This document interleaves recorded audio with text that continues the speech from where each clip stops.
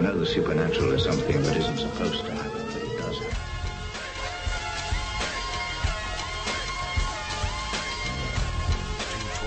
WBSM presents Spooky South Coast with your hosts Tim Weisberg and Matt Costa.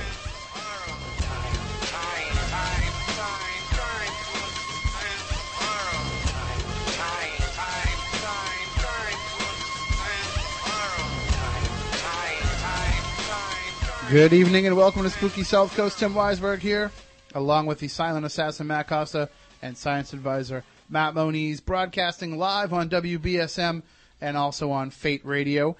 If you're listening to the show on the radio and you want to see what's going on in the Spooky Studio, just go to SpookySouthCoast.com and click on the link there, and it'll bring you to FateMag.com/Fate Radio, and that's where you can see the show. You can see kind of the break down that wall between the radio audience and the radio studio, and you can see what's going on in here. And let me tell you, it's fascinating because I'm wearing my dress sweatpants today. Moniz is wearing a Surrender the Booty Freeport Bahamas t-shirt, which I'm pretty sure he's never been to the Bahamas, so that means... Actually, I have. Have you? Oh, yeah. Okay, I was going to say, that means somebody brought that back for him. And we also have Matt wearing his usual sweatshirt and Jinx hat combo. There he goes. So, anyway, fascinating stuff for those of you who are only listening on the radio. But we have a great show planned for you tonight in honor of the Labor Day holiday. We're going to be talking with Marla Brooks. Marla is a radio show host like us. She has her own program called Stirring the Cauldron, and she's also a witch. So we're going to find out more about that because we haven't had very many witches on the program.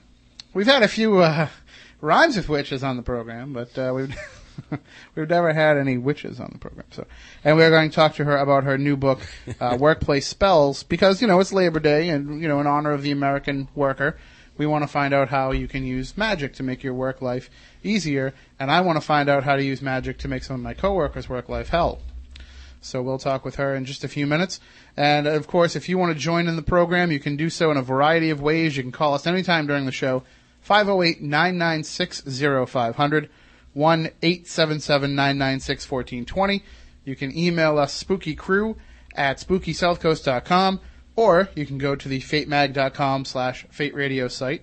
It's also, like I said, linked up right on the front page of SpookySouthCoast.com, and you can join in the live chat during the show. And we got a bunch of people in there chatting right now. I want to say hello to everybody in the chat room, including our content director, Chris Balzano, who is in there each and every week. So, now, with Labor Day, you know, Matt Costa and I, in our day job, we end up having to work, you know, way more than we should have to already. And we have to work the Labor Day holiday in our day job. Matt Moniz over here, he gets Labor Day off, and he gets a hurricane day on Friday because, you know, we had that devastating Hurricane Earl, that blew through last night. So, must be nice. I enjoy it. So, but you do get to appreciate the Labor Day holiday, and you get to enjoy it for what it was meant for. And I suppose, you know, we need to have a day for the American worker, but I thought we called those Saturday and Sunday. Yeah, most cases, right? But if you have Labor Day plans that include anything paranormal, you know, hopefully it's a good chance for you to get out and do some investigation because you don't have to get up early on Monday morning. You know, you can let us know what goes down. Email us spookycrew@SpookySouthCoast.com. Also, we talked about this a little bit last week, a few weeks ago on the show, but this is also the day of the Exeter UFO Conference, and I know you were going to go up there, Matt. I was planning, yeah. But the storm kind of threw threw a monkey wrench into things. Have you heard from anybody that was there today? Yes, I heard from Starborn Support Twins. They relayed a message back to me from Peter Robbins, and they said that everything was going all right up there. They were dealing with the remnants of what we had last night up there. Mm-hmm. And they think they got it a little bit harder than we did. Probably a little bit more wind and stuff than what we got, but, you know, Kathy Martin also sends her regards. She said, you know, she appreciated being on the show and stuff like that. So a lot of people send their regards. So, well, we can also promise you that, you know, next year there hopefully will not be a hurricane. Maybe we can get up there and actually broadcast from Exeter for the night And, because the stuff goes on during the day, and things are pretty much wrapped up by the time we go on the air. Yeah. So we could just grab everybody and some beers and put on one hell of a show. So we'll do our best to try and make sure that we can do that next year, because I got a feeling this is going to be, many, many years of this UFO conference. Well, in the brief conversations I had, it looked like there was a very good turnout, and it may wind up being a regular thing, yeah. Beautiful. All right, well, why don't we take a break, and during that break, we'll get our guest, Marla Brooks, on the phone. We'll talk about workplace spells, and we'll talk about magic. We'll talk about being a witch. We'll talk about Hollywood Ghosts, which is one of her series of books that she's been writing, and we'll talk about her program, Stirring the Cauldron, as well. Again, we'll also take your calls, 508-996-0500, 1-877-996-1420. We'll be right back with more here on Spooky South Coast.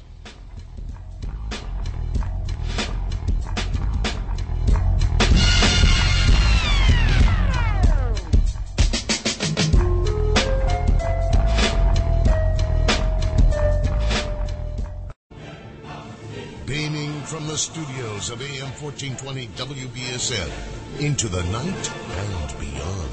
Here's more of Spooky South Coast. All right, welcome back to Spooky South Coast. Tim Weisberg here, along with the silent assassin Matt Costa and science advisor Matt Moniz, broadcasting live on Fate Radio. So you can watch the Spooky Studio video there. And we were saying during the break, it's a good thing that we don't have smell-o-vision over the internet, because whatever that usual scent we have outside the building here is at an all-time worst. So it's I blame Hurricane Earl. If it had to cause any kind of destruction, I guess that's what little it did. That turned out to be a big dud, huh? We're like sitting around worrying, like, oh, what if we can't get to the studio? Oh, well, how are we going to do this? We're going to do it from the house, and what if we don't have power and all that? And turns out it wasn't even windy. Nothing. Yeah. A lot of rain. Sick. That's about it. So, welcome back to the program. As I said earlier, we're going to be talking to Marla Brooks, and we're going to talk about workplace magic and a number of other things. But while the show is going on, if you want to check out her website, you can go to marlabrooks.com to find out more about her radio show, Stirring the Cauldron, as well as her books, and just about her in general. I don't know where I put my notes. There we are. Now, Moniz, last week when you weren't here, we were kind of taking things right down to the wire, and we kind of had to rush through things. It's nice that we will have a little bit longer time tonight. The Red Sox decided to wrap up things a little bit sooner, so we're going to go till about 11 o'clock, and then we have to take the network news break, and then we'll come back on the other side. But joining us now is Marla Brooks. She's an author, radio show host, and a witch. Her show, Stirring the Cauldron on Para X, brings a little bit of pagan to the paranormal world to help dispel the myths and misconceptions of witches and the craft. In her Ghosts of Hollywood series of books, she explores the famous haunts of Tinseltown, and she is also the author of Workplace Spells and the soon-to-be-released Animal Spells and Magic. Good evening, Marla. Thank you for joining us on the show. How are you? Hey, how are you? Oh, we are spooktacular, as we say here. That's the only way to be, right? Absolutely. I think we're copywriting that, too. So, explain to me a little bit about what it means to be a witch in today's world. It's a little bit safer being a witch in today's world than it was, 200-300 years ago. Oh, sure. Burning, hanging, not such a good thing. But it depends. I mean, there's as many types of witches as there are people that are witches. I kind of follow Wiccan to a sense, which is an earth-based religion. We're not a bunch of tree huggers, but, we just respect the earth and everything on it, all the sentient things on the earth. And, there are witches that practice the craft. They cast spells. There are others that don't. I happen to be one that does. And it's kind of like, it's not a hobby, it's who we are. Mm-hmm. Some witches are made, some witches are born into it. And it's just, people all think, we ride brooms and cackle around a cauldron and do all kinds of weird things like shape-shifting and everything. But, after all, we're just human. Well, the question isn't whether or not you do all those things. It's can you do all those things? Could you if you wanted to? Yeah. Well, riding the broom, probably not. It would be like the hobby horse thing. I don't think I could get off the ground. But, absolutely, everybody casts spells every day, whether they know it or not. And we just kind of focus it a little bit better and know how to do it a little bit better. But, when you pray, when you wish, when you curse somebody out, that's casting a spell, because all a spell is intention and getting it out there into the ethers. Now, one thing that a lot of people might not realize is that there's actually a difference between magic, like when we're talking about, Penn and Teller and all the different magicians we see on TV, and magic with a K, which is what you practice. Right. What is the difference between the two? Other than the fact that Aleister Crowley was the one that put the K on the end of magic to differentiate the two, we're not all about hocus pocus and trickery to the eye. I mean, when we cast spells and do our magic, it has to do with calling in deities. It has to do with certain tools that we use, herbs, crystals, candles, any kind of thing like that. So it's a little bit different. When they do magic with a C, they're out to bamboozle you. We're not. We're doing the real deal. And also, I mean, when you're doing the type of magic that you practice, as you said before, it does have to have that intent behind it. And it doesn't always have to be targeted as people think it is. I mean, you can kind of you could cast spells that are just for the general good of people, right? Sure. Yeah. We don't, and the other misconception is every spell we cast is to do something bad to somebody, get revenge or whatever. And in my way of thinking, we could leave the revenge to karma. She jumps in and does a good job of it herself. I'm sure that you've gone back and analyzed the history of magic and witchcraft and everything over the years, and we know that it's really just all the negative associations that we have today are just stigmas that were placed on it by mainly the Catholic Church trying to downplay any kind of pagan religion. Exactly, because paganism was around a long time before they were, but when they came in, years. Yeah. Honestly, they're the ones that gave everybody the concept of the devil, there was no such thing as Lucifer in the pagan religion, but they kind of did that to scare people into following their path, and I don't have anything against organized religion, so don't get me wrong, but, Christianity really gave pagans a bad name. So now, as being a practitioner of magic, how do you go about your day? When you wake up, are there certain rituals that you take part in to help kind of amp up your magic heading into the day? Is there a tuning down that you have to do at night before you go to bed? No, not really.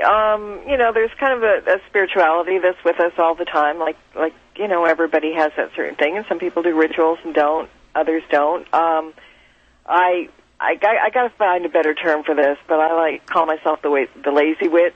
When I do spells and stuff, I don't do the major rituals all the time. When there's implements needed, they're easy things that you can get anywhere. I don't send people out looking for ravens' tongues and bats' wings and things like that.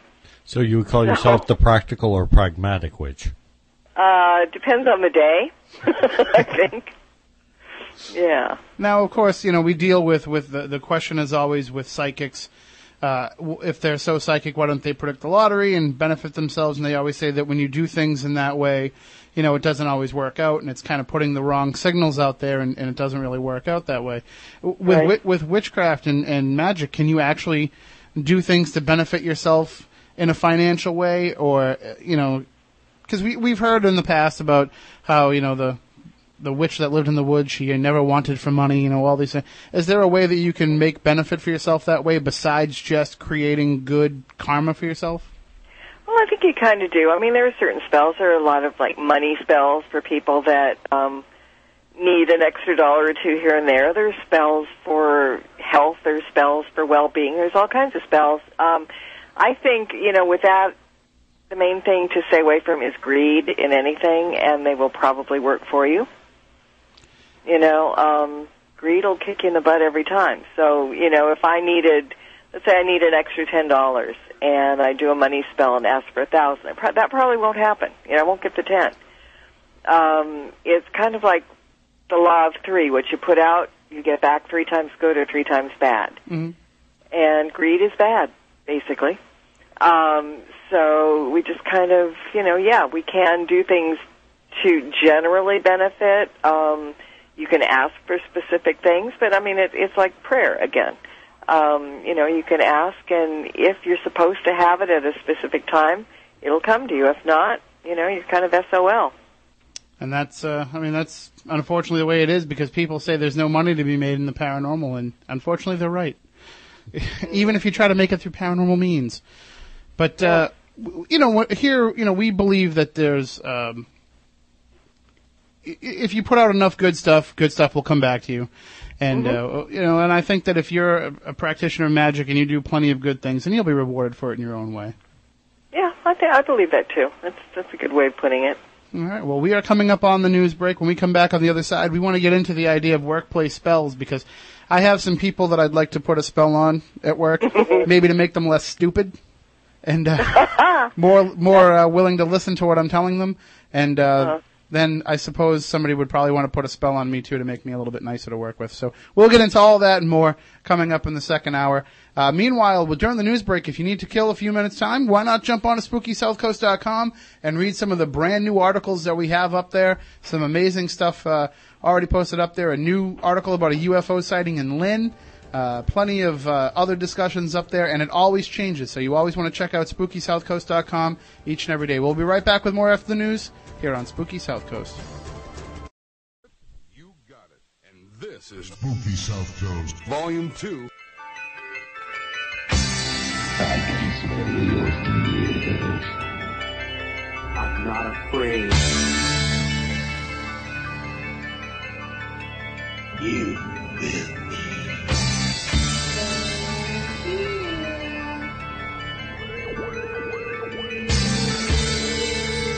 Welcome to Spooky South Coast. Look, I know the supernatural is something that isn't supposed to happen, but it does.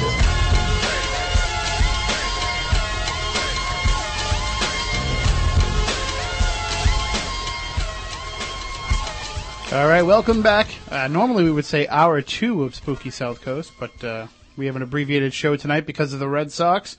And the good news is, especially if you're not a Red Sox fan, the good news is that pretty soon we'll have the airwaves back to ourselves, because it looks like they're falling out of contention here, and there's no chance of the Red Sox making the playoffs, which means that after the next few weeks we'll be back on at our regular time all throughout the Halloween season.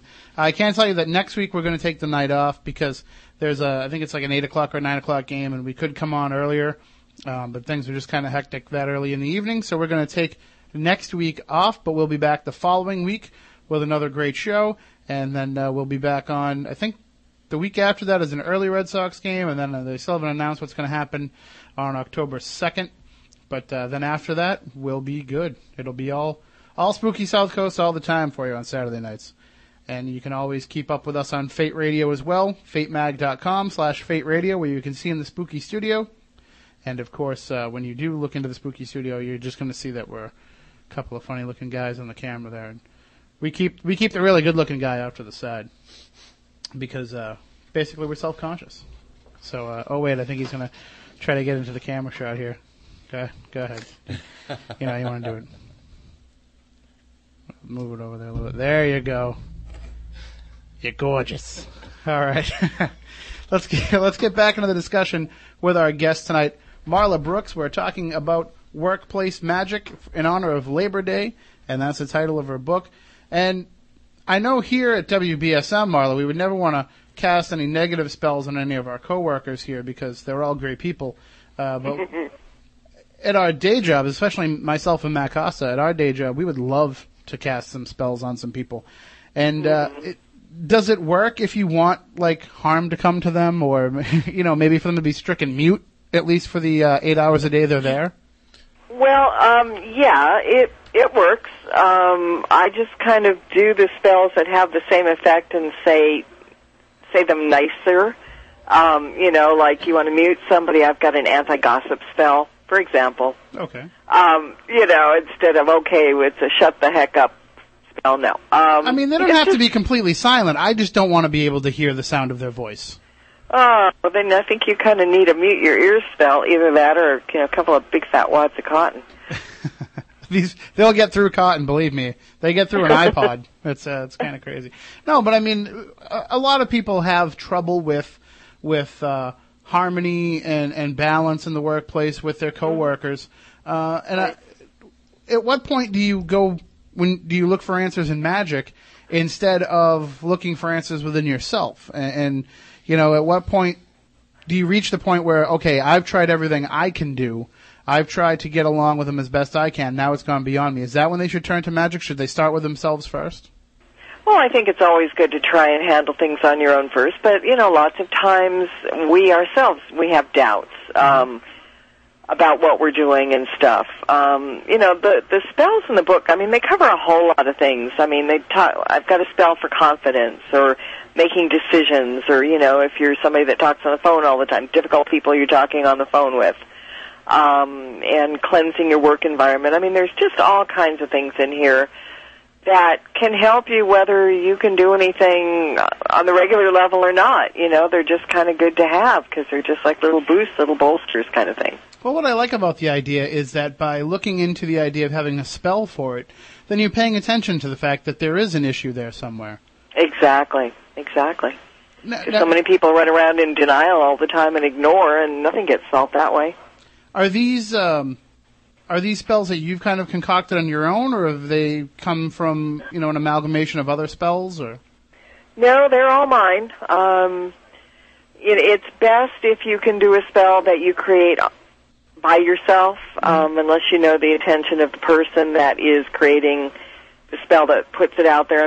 I've looked on the internet and I've seen people's spells and I've seen their websites, and I don't think I'd even attempt any of those because you just don't know what's behind them, and magic is really kind of a difficult thing because what people don't understand is when you put something out there, you're not just affecting a particular situation or a particular person. You're putting it out there and there's fallout, to people around.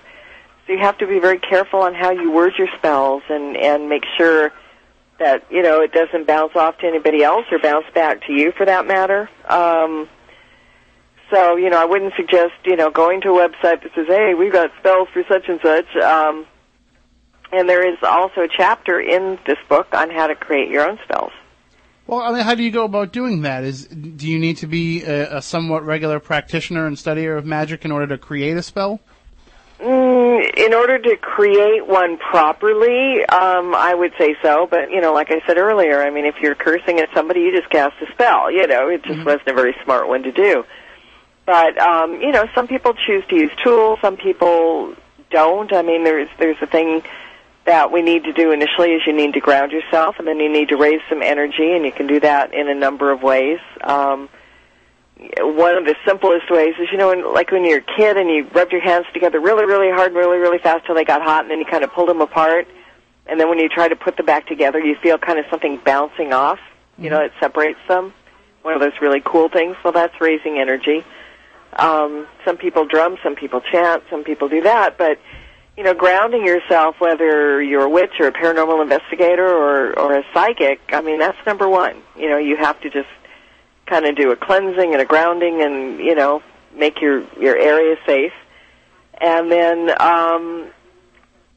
raise the energy, focus the energy, say what you're going to say, whether it's an incantation like I write in the books or your own words, and then just send it out there. So anybody can do it. It's not difficult. Some people use a wand for focus or another tool for focus. After a while, we don't kind of need all those tools, although they're fun to use sometimes. So anybody can do it. It's just a matter of degree and just a little bit of knowledge, and particularly in the area of you don't want to do something that's going to get you in trouble, that it's not going to bounce back, have the boomerang effect, Mm-hmm. Well, naturally, we want everybody to go to marlabrooks.com and to amazon.com and wherever else you can find the book in order to purchase it. And that's the way that they can find out more about how to actually best utilize these spells. But just as an example, one of the problems that I have, and I'm sure it surprises the Spooky South Coast audience because I usually can remain so calm here on the air, but one of the problems I have at my day job is anger. I get very frustrated, and my response to stress always seems to be anger and just Matt Costa can tell you my mouth just doesn't stop. Not only that, I was there yesterday and I watched him physically get rough with an inanimate object in his day job. Oh yeah. Basically tossing throwing stuff. Yeah. So I mean, something went flying across the room, and it wasn't witch powered, right? No, it was completely anger powered. So, what is something I could do for myself to try and keep myself? Because I've tried. I mean, I've gone to anger management. I've tried all kinds of things, and it just seems like I can control it maybe for a little while, but as soon as those stressors are there, bang, I just get angry again. Mm-hmm. Well, one of the spells I have in the book is an anti-anxiety spell, and anger is anxiety, basically. One goes into the other. Mm-hmm. And, I mean, this is simple, and you're going to say, well, it sounds like it's a girly spell, but it's really not. But, you need two things. You need some a vanilla-scented candle, and you need a small silver bell. We've got the silver bell covered as part of my job. It's there. I was just thinking. Oh, there you go. And, a vanilla-scented candle, because vanilla is a very calming scent. And, vanilla at your job, too. I do. Huh? I do. There's vanilla there, too. I cook in the morning, so I have that. Okay, you're covered then. Yeah. And you've got a bell and a candle. And all you need to do, before you go to bed at night for the following day, take the candle home with you and the bell. Light the candle. And if you don't have a vanilla candle, you can use a white candle, because that's a very calming candle, and just use some either vanilla oil or vanilla extract will work, and anoint the candle with it. You need to take a deep cleansing breath. You ring the bell 3 times, and then there's an incantation that goes with it. And it's not pick up your order? Yeah, not that one. No, that would be when you get there. But, the incantation I did, and you could certainly do your own, but it's, and we always do this in rhyme, so if you watch Bewitched, you're used to that. But it's sweet smell, silver bell, I ask that you do my bidding. Tension, worry, stress, and fear, now's the time for ridding. Common prosperity, replace anxiety, these things I ask of thee, so mote it be. And then you take 3 more deep cleansing breaths, you ring the bell 3 more times, blow out the candle, rub the smoke in the palms of your hands, and then open your hands, palms up to the sky, and release your intentions. And that should hold you. The thing about spells is if you believe they'll work, they will. If there's any doubt, might as well not even bother to do it. And I'm willing to try anything at this point. Low Battery Dave in the chat room at SpookySouthCoast.com. He has a good suggestion. He says, number 1, light the candle. Number 2, get the wax good and hot. Number 3, throw hot wax in the face of the person pissing you off. So that would work, but I would look out for the fallout on that one. I was going to say, I think that might get me into a little bit more trouble, but it'd be a lot more fun anyway. But when you are having trouble interacting with coworkers, and a lot of times it's, sometimes it's just people are put together in an environment where they're conflicting personalities. Right. And is there a way through spells that you can actually make it so that people can be a little bit more in tune with your vibrations? Just going by human nature, I'm not sure that's totally possible, but you can do spells to put some harmony in the place, so everybody kind of gets calm. There's a sachet harmony powder that you can make.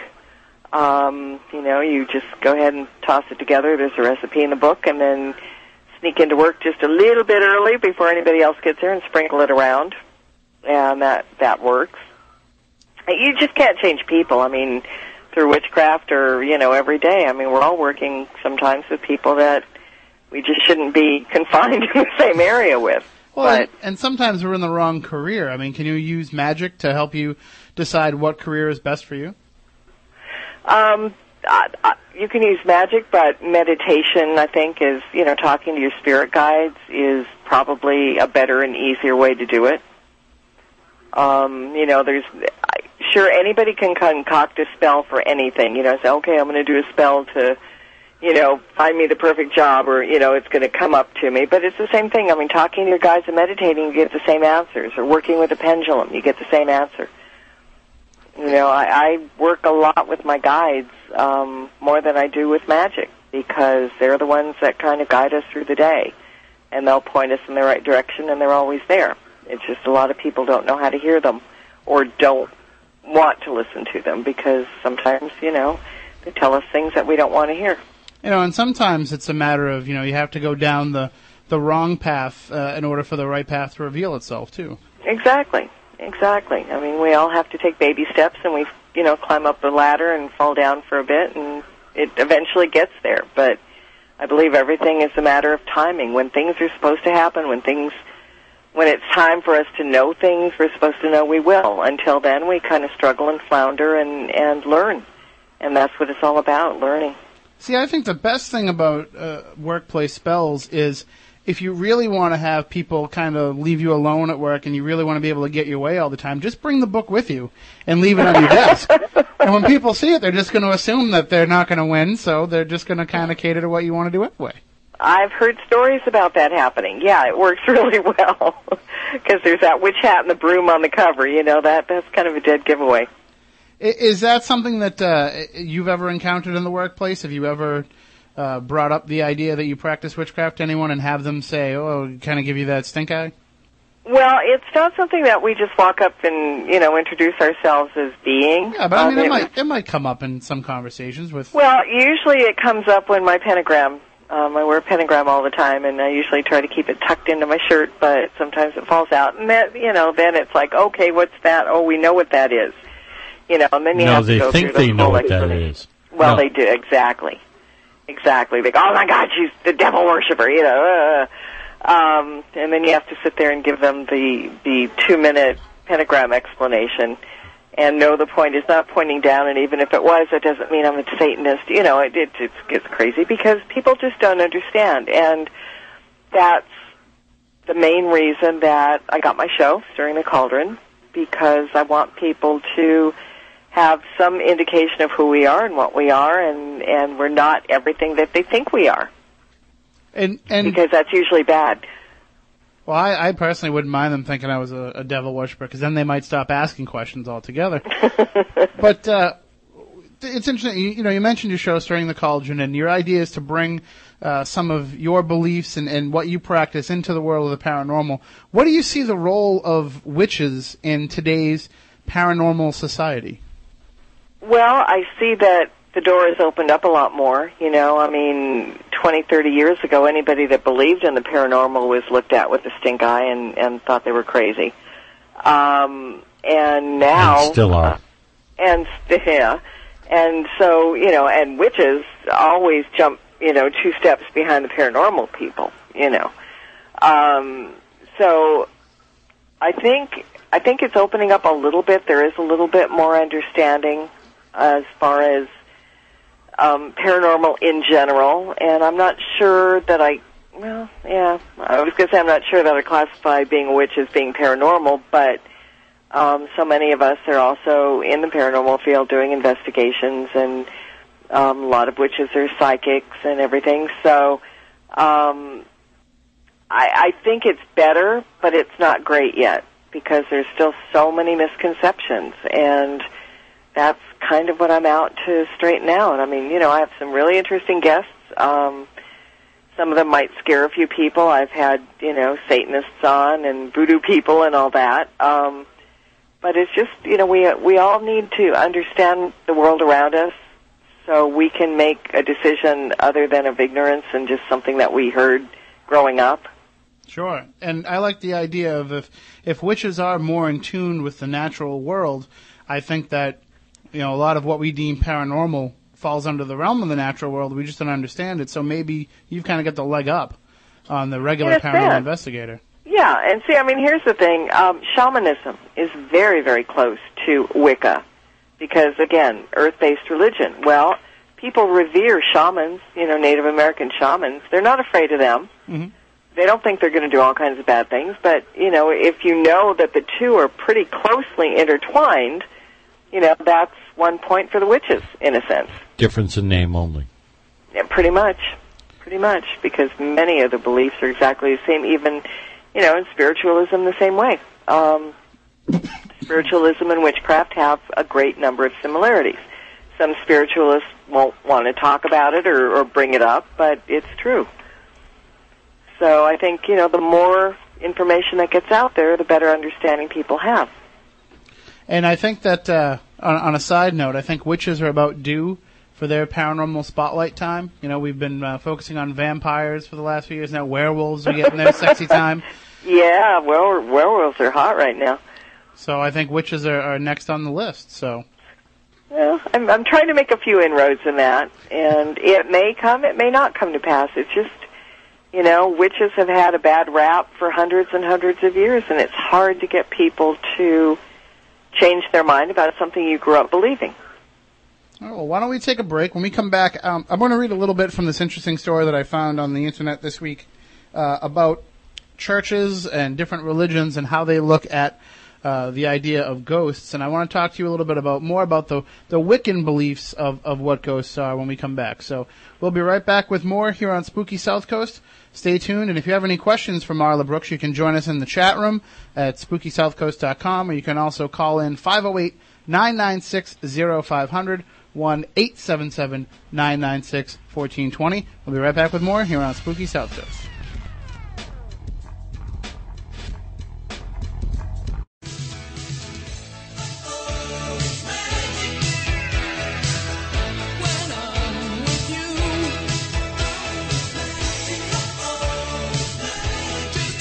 Welcome back to Spooky South Coast. Tim Weisberg here. Silent Assassin Matt Costa, Science Advisor Matt Moniz, broadcasting on Fate Radio.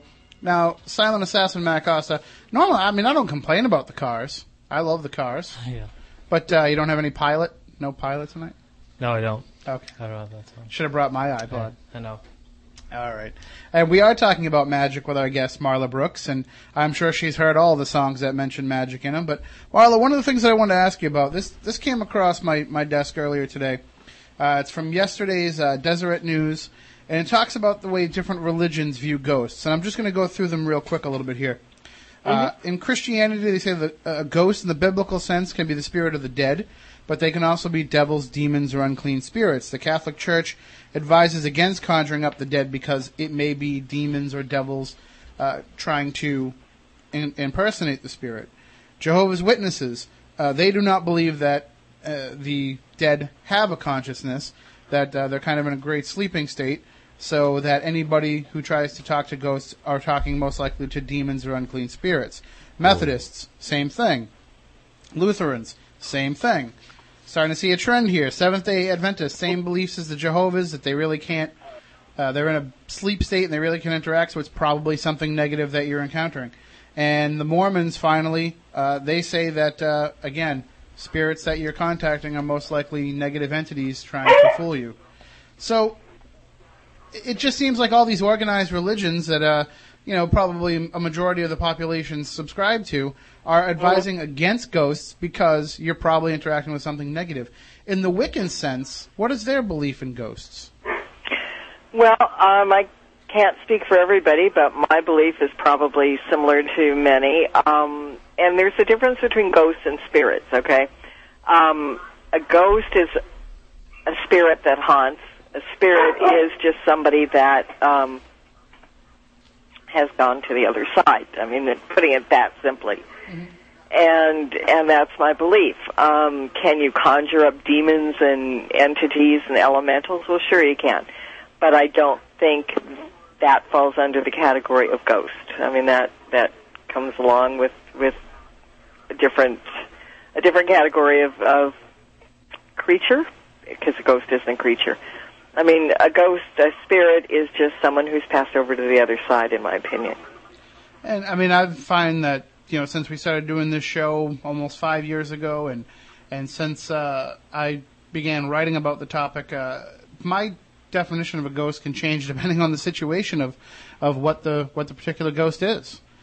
And I would never limit myself in my beliefs, and it just sounds like, as usual, these organized religions have an agenda behind them. And well, yeah. No. Keep putting money in those buckets, folks.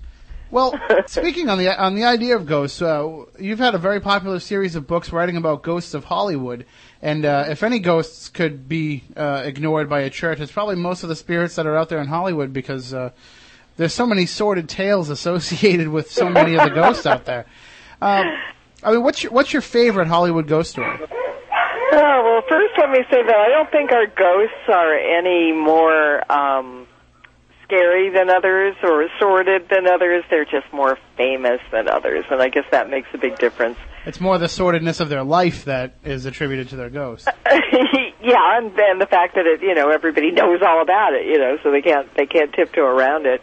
And I think the other thing about spirits that are famous, not just here in Hollywood, but I mean any kind of famous spirit, is that a lot of that had to do with ego, and some get across to the other side, and they don't want to be forgotten. And so they'll do what they can. They'll haunt their, places that they were famous for being, just to keep them in people's eyes. I mean, just because you cross over doesn't mean that you don't all of a sudden have self-doubt. Oh my God, I'm going to be forgotten. I did this, and blah blah blah. Mm-hmm. So I think there's a lot more famous ghosts around because they don't want to be forgotten. They want to,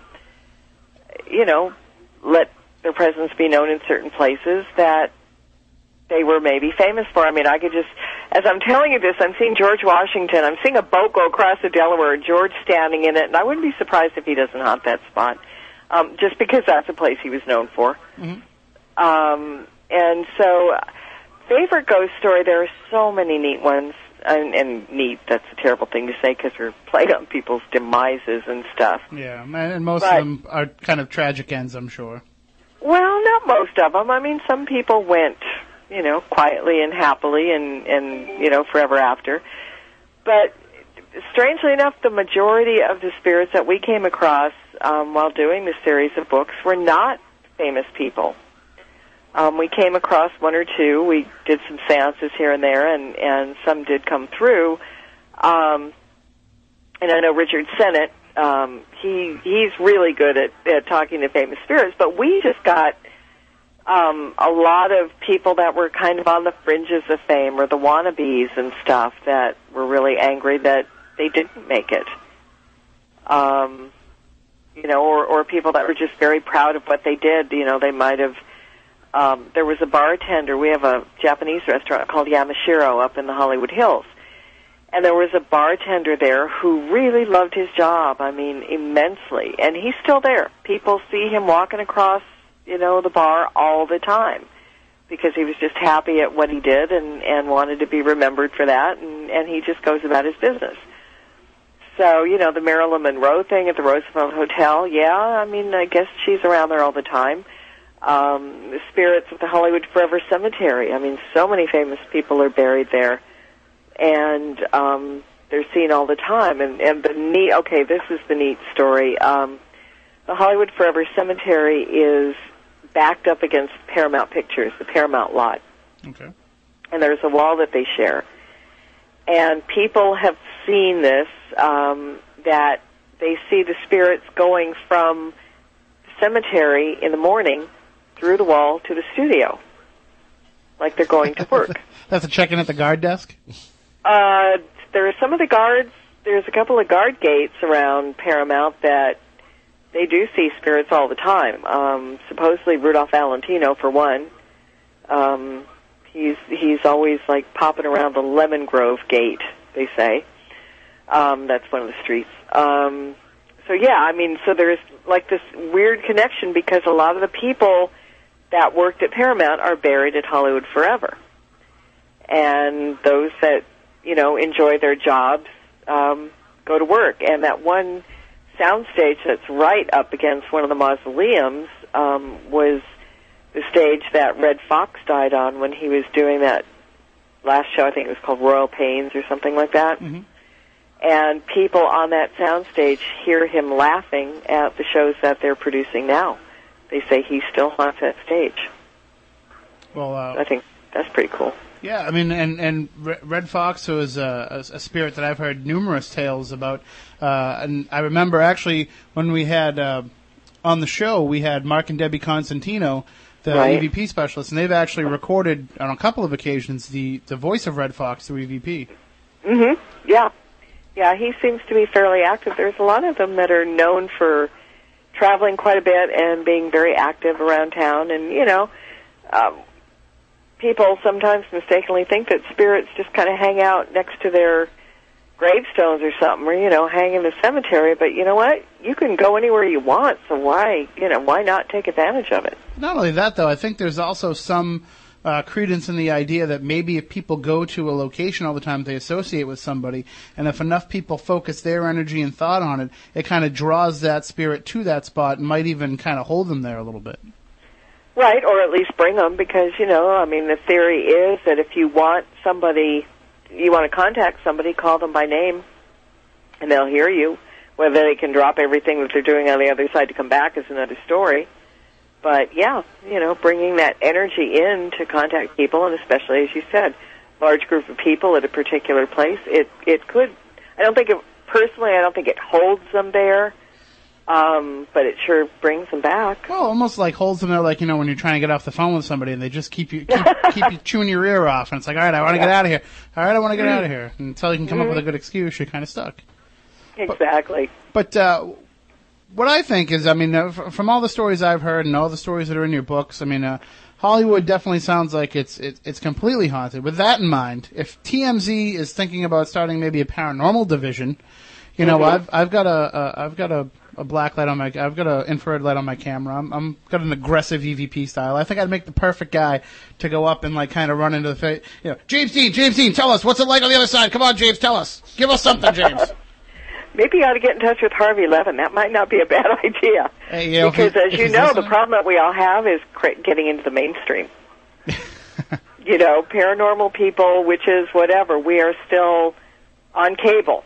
We are not in the mainstream. And so maybe somebody needs to do something like that. Well, actually, I have a story here in front of me from Perez Hilton's blog talking about how DreamWorks is developing a television series based on the idea of Paranormal Activity, the movie Paranormal Activity, in which they have found footage of 4 people who went missing in the Amazon, and all the strange things that happened to them are found on their film. So, we're creeping our way into the... Sounds like another one from New Jersey. Well, the point is it's on the Perez Hilton blog, so it's in there's credibility. Yeah, it's in the eye of the Hollywood muckamucks. So. Now, has there ever been any of these Hollywood ghost stories that you've found in your investigation of them and your research of them that you found to kind of just be a tourist trap idea, kind of just trying to bring people to a location? Yeah, and it kind of has a double-edged sword. The Hollywood Wax Museum is a really big tourist track out here. Mm-hmm. And the buildings that whole street on Hollywood Boulevard are, turn of the century, 1920s, that kind of thing, turn of the last century. And we went there, and it really is a haunted location. We picked up some stuff, but in order to make it even more exciting, there's a big sign out in front of the Wax Museum saying it's haunted. And then there's a story, I think it ran in the Enquirer or something, but they said that one of their reporters, they sent them over to the Wax Museum to spend the night.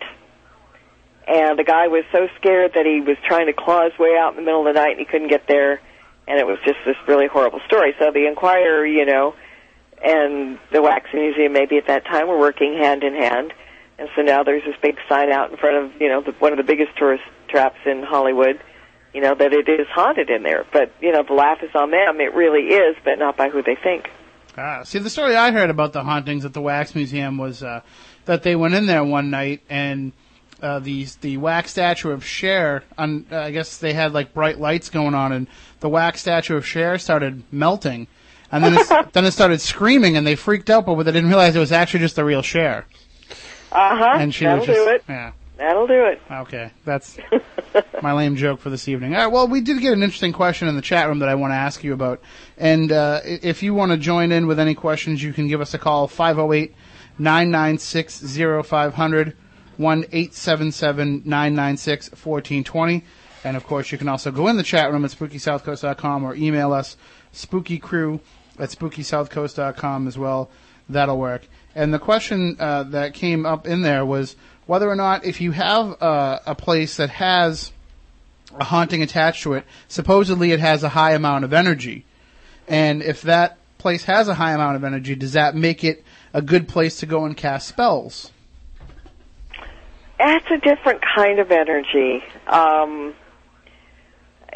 that one's kind of hard to explain, but, just because I really don't believe, and I could be altogether wrong, but again, my belief, that going somewhere that has a high EMF field isn't going to help cast a spell, because that energy is not energy that you create and focus. That's energy that's already there. Okay, and is it harder to focus energy that's there? It's harder to kind of control it? Well, yeah, absolutely. I mean, we can't control it. We can only control what we raise. Because I've been involved with investigations even where they bring in some sort of energy generator, something that they're kind of, little Van de Graaff machines or whatever they have that kind of creates this energy into the air. And it's kind of hit or miss. Sometimes it might seem like it's increasing the paranormal activity there and it's feeding it, and other times it's, nothing still happens. Yeah, well, I mean, it will increase paranormal activity. Is casting a spell paranormal activity? Well, in the classic sense of the word paranormal, yeah. Mm-hmm. But I wouldn't try to harness anybody else's energy or any ambient energy, because I can only control what I raise. What are some of the, your show is called Stirring the Cauldron, evoking the idea of witches putting, the various ingredients to cast spells into a cauldron. Yeah. Are there things that you use, certain minerals and certain, herbs and things that you use in the casting of spells? Yeah, we do. A cauldron could be anything from a real cauldron to a mortar and pestle. It's a vessel. Mm-hmm. And, we grind up herbs and mix, different things to create sometimes sachets or potpourris or just powders, like the harmony powder I mentioned ahead of time. Mm-hmm. It just depends how deep into this, and if this is something that you do. I mean, I'm sure that people cook things in cauldrons other than, something for dinner. I just kind of use mine to mix herbs and stuff together. But, yeah.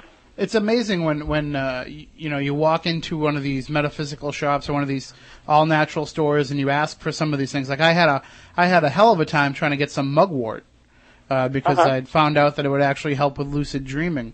And when you go in and you ask them what, they ask you what you're looking for it for, and you explain to them, they look at you funny and they say, well, that stuff doesn't work. Well, how does the idea of you telling me that I can put it into a mortar and pestle and grind it all up and put it as a paste on myself to heal something, how does that differ from somebody who's going to do the same thing and apply it as part of a spell? It's pretty much the same thing, and that's the other thing I've got in my book. I've got a chapter on herbs. I've got a chapter on gemstones and essential oils and everything, colors, all the stuff that you need to know. When you do specific spells, you want specific colors for the candles you burn if you're doing a candle spell. If you're making some kind of powder or something, there's certain herbs that blend together to make that. I've got a couple of recipes in the book for some different powders, but basically these chapters tell you what to use and how to use it and what it's for. So it's a great kind of beginner's primer in that sense. What about the idea of charms and attaching the idea of luck or good luck or bad luck or any of those sort of things to inanimate objects? Is that something that you're able to do? It's kind of like, I mean, I have a whole chapter on amulets as well. If you believe in a certain thing, it will work for you. It may not work for the guy next door. People that walk around with a frog necklace, for example, there's all kinds of different variations on what you do, or an elephant or an eagle or something, it's almost like that eagle tattoo that people get, or the dragon tattoo. And I heard that people should not be wearing dragon tattoos unless they are very, very strong, because it'll turn on you, because the dragon is a strong creature. So in Chinese belief, do not put a dragon on yourself unless you can live up to it, kind of thing. Mm. But, belief in an amulet, like people would believe in a St. Christopher medal to keep them safe, or even in paganism, people that wear a pentagram. You have to believe that it works. I wear a Solomon seal, which in addition to the pentagram, because the Solomon seal, I believe, helps keep out negative spirits and entities. I believe it works, and it will work for me. You know, I might give you one, and you go, psh, yeah, you know, and it won't work for you. So whatever you believe in is what you hang on to, and it will work. Well, when my grandfather passed away, he had a keychain that he always had on his keys of, the praying hands with the prayer on the back. And I'm not a religious person, but when he passed away, I was given that, and I put it on my key ring. And my thought behind it was, if I have this, I'll always be safe, and I'll never get into a car accident. And ever since I put it in there, knock on wood, I haven't had a car accident yet. Right. So if you attach that onto it, then I guess you're maybe you'd be a better driver, knowing that it's on there. But maybe it is just the idea of the luck that's protecting you. And some people would think that your grandfather came along with it, in a sense. Mm-hmm. And he's there around you to protect you. Well, he must be, he must be enlightened now that he's on the other side, if that's the case, because he was a horrible driver. That's why I took it, because he always had such great luck. What he would do is he would drive through the center of the town where he lived, where there was a point where 5 or 6 different roads all converged into one crazy intersection with not enough lights and stop signs to contain everybody. And when he drove through that, he would just close his eyes. Oh. And always emerge okay on the other side. So when they gave it to me, I was like, well, this has got to be good luck, because he never had any problems. Yeah, wow. It was blessed when you got it. So, but, I mean, that is the idea of magic, though, is to be able to improve yourself and be able to improve your life experience, right? It's not just about, can I harm somebody? Can I make money for myself? It's about improving yourself as a person. Yes, of course. We're all on a learning path, and we all need to learn and grow. And we all do it in various ways, Some people use organized religion. Some people, use pagan religions. It's just a belief system that you have, and a spirituality that you have to walk the path on. And trust in your guides to take you on the right path, and trust in yourself as well. And someone in the chat room asked if I had had accidents before. And to that, I just have to start crying and thinking about my first Trans Am. Thanks, Chris. Oh, those things crumple like paper when they hit a tree. All right, well, when the new book is actually getting ready to come out, right? Animal Spells and Magic? Yeah, it should be out right around Halloween, which is pretty apropos, I'd say. I'd say so, too. And what are some of the ideas behind that? I mean, I know that, my cat I have a black cat. And, there's always the associations with witches with black cats, but my cat is afraid of its own shadow, so I couldn't imagine it could ever be anybody's familiar. Oh, well, familiars are special breeds, and they're not always cats. But this book is really good. I mean, it's basically a great book for anybody who's an animal lover. And there are 25 spells in there, helping find a lost pet, welcoming a new pet into your home, all kinds of stuff. Picking a new pet according to their astrological sign, which is very, very cool. But I also have some really terrific contributors in the book. Reverend Tim Shaw does a chapter on Reiki and healing your pets, which is great. Got Willie Windwalker Gibson talking about animal totems, Dinah Roseberry talking about animal communications. So a lot of really good stuff in there, in addition to just the spells. But it is a great deal of working magic with your pets, because there are kids, and they're in many, many cases a lot more psychic than the rest of us. Well, it brings me back to my original question of the same question I had about my fellow coworkers I have about my cat. Is there a spell that will make him not so stupid?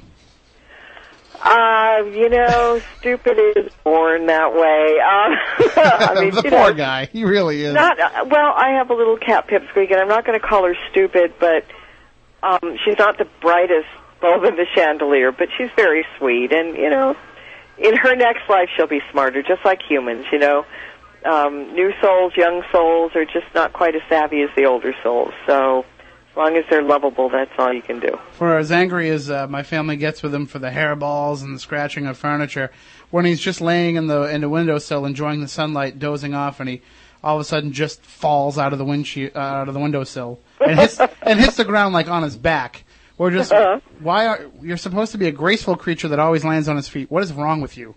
There's one in every bunch, Yeah. All right, well, we would definitely like to talk to you about animals in the future. And one question that I did want to ask before we left, this comes from the chat room as well. They want to know if you can actually anger one of your guides and get it to the point where they step away for a while. Or are they always with you? I think they're always with us. I think sometimes they look the other way. Even if you ignore them and you don't listen to what they're trying to tell you? They will back away. But it's kind of like they don't hold grudges. Mm-hmm. If they think that you don't want them around, they'll step back. But the minute that you do, they will be there unconditionally. So, I personally wouldn't do anything to piss off a guide. It's probably not a good thing. But I think they understand that we're only human, and they can look the other way, but they will come back. And maybe sometimes if they're not there for you, if you're trying to communicate with them and you're just not getting an answer, maybe it's because they want you to learn that part for yourself. It's partly that, and sometimes we put up our own walls. We block ourselves inadvertently sometimes. And it's just a question of kind of getting back and getting your head around it again and realize that you put it up for whatever reason. So it does work both ways. Excellent. Well, I will try not to, whoever's watching over me, I'll try not to make them angry, and I'll try not to use any of these spells in workplace magic to, control and take over my coworkers, but I can't make any promises. No, well, once you get the book and once you do the spell, it's on you. That's fine. Yeah, you completely wash your hands of it from that point on. So there you go. Yep, I teach you how to do it right. If you don't do it right, it's on you. Well, I'd like to see him definitely learn the spells, because otherwise he's going for voodoo dolls. Uh-oh. That might be the next step. Well, we have poppets, which are similar to voodoo dolls, so yeah, Sometimes I'm back there making them out of corn on the cob husks and whatever else I can find. It's fun to dump ketchup all over them and stab them. Very Americana, huh? Before I go crazy and start destroying the entire Spooky South Coast studio, we say thank you, Marla, for joining us to celebrate this Labor Day, and hopefully we can get you. I'd love to get you to contribute some stuff to SpookySouthCoast.com somewhere along the line too, if you could. Sure, no problem. Excellent. All right, well, thank you. Marla Brooks is her name. Her website is marlabrooks.com, and you can pick up her books, Workplace Spells, the soon-to-be-released Animal Spells and Magic, and the Ghosts of Hollywood series. And always tune into her show as well, Stirring the Cauldron, which you can find on the Power X Radio Network. So until 2 weeks from now, because we won't be on the air next week, I want to say for Matt Costa, for Matt Moniz, and for Chris Balzano, we want you all to stay spooktacular. Rest assured, listener, that my time here has not been easy, and what you have just heard was not fiction. Although, in many a desperate moment, I most certainly wish it had been. It's over for now, it seems. Or at least, until yesterday begins again. Tomorrow, tomorrow, tomorrow. Tomorrow. Look, I know the supernatural is something that isn't supposed to